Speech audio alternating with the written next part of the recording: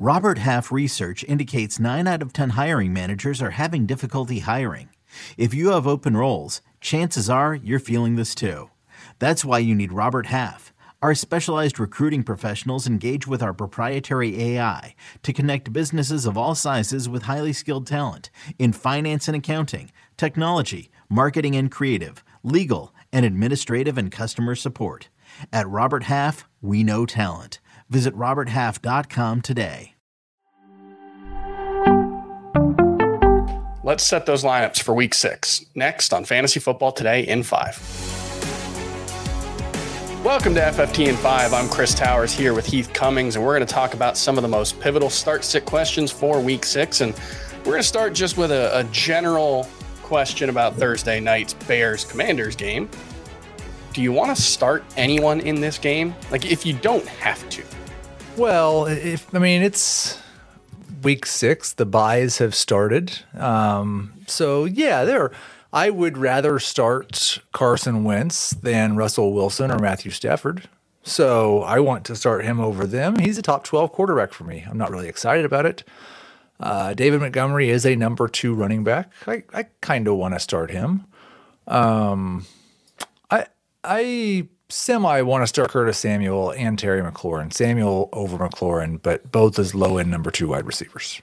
Yeah, Montgomery, it's a situation where last week I expected him to be worked in a little more slowly because he didn't get a full week of practice in, and he pretty much played his normal role. It was like 70% of the snaps. The Bears continue to not listen to the cries of anguished fantasy analysts who want to see more Khalil Herbert when David Montgomery's healthy. So, yeah, he's an RB2 for me. He's probably the player I'm most excited to start in this game, but most excited to start in a Bears-Commanders game is a relative thing. So yeah, let's move on to some of the other running backs. And one key one this week, and a guy who really popped in my initial run of projections and rankings, was Benjamin. Obviously, his status is going to depend on the status of James Conner and Darrell Williams. It sounds like Williams is out. Conner dealing with a rib injury. It's not clear. Would you sit David Montgomery to play Benjamin? I would. He's a top 15 back for me this week, assuming, and that's the problem. I guess I can't say that I would. No, I would not. Because on Thursday night, we're not going to know if James Conner's playing or not. Yeah, that's the tough one. That's why it was a bit of a trick question, because you, if James Conner's out, I think Benjamin should be ranked higher than David Montgomery. It's just the uncertainty makes it hard to trust him. But what about if we get to, Saturday, Sunday morning, and it looks like Benjamin's going to play? Would you start him over someone like Miles Sanders? Not Sanders. I have him in my top 12, but I would start him over most RB2s. He'd be a top 15 running back for me. I think this is one of those situations where it's almost like Tony Pollard and Ezekiel Elliott, where Benjamin's just got more juice right now than James Conner does. Wouldn't be surprised if his role grows even if Conner stays healthy, but doesn't sound, if there's no Conner, then he's a top 15 running back, especially in this matchup. The Seahawks, one of the best matchups for running backs and everyone else, and they play a style that has historically given up a lot of receptions to running backs.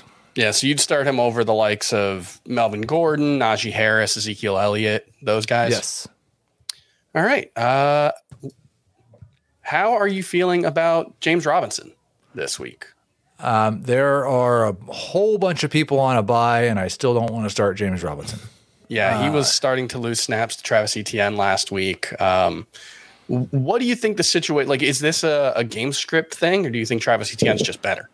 I think it's right now a 50-50 split in the running game, and Etienne's doing more work in the passing game. I think the trend is that it's moving more and more towards Etienne and away from James Robinson. I wonder if it's just a fooled you situation with James Robinson's recovery from the Achilles. And, it was really early in the season, like 2 or 3 big runs and a whole lot of 2 yards in a cloud of dust. Those big runs have disappeared for Robinson, and now it looks like Etienne's better.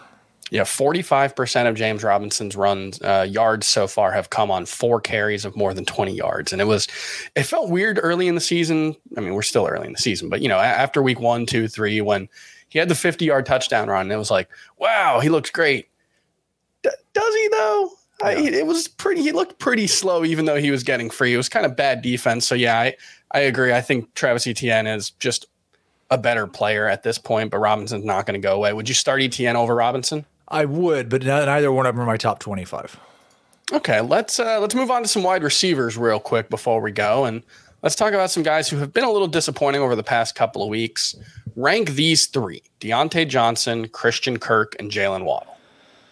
I will go, well, we're assuming Skylar Thompson's starting right now, so Jalen Waddle is going to be at the last of that group for me. I would start Christian Kirk over Deontay Johnson, over Jalen Waddle. Kirk is the only one of those three in my top 24 wide receivers. Johnson just outside.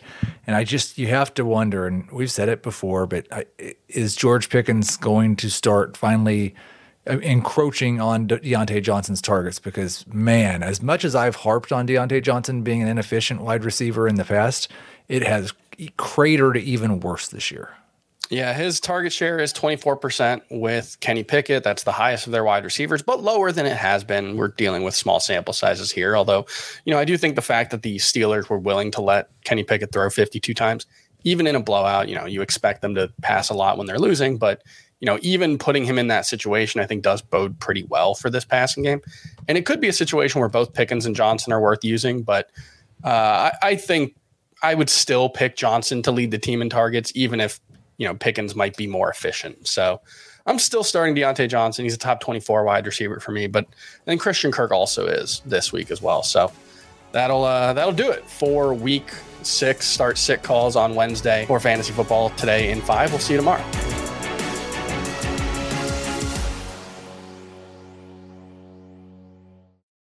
This is Tony Kornheiser's show. I'm Tony. You expected someone else?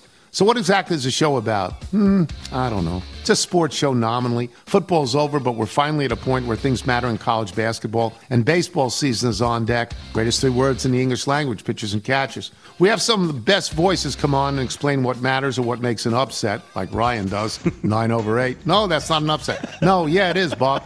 And if you're lucky, I might just tell you about my search for discounted sleep pants or my worries about what my dog just ate. Listen on the Odyssey app or wherever you get your podcasts.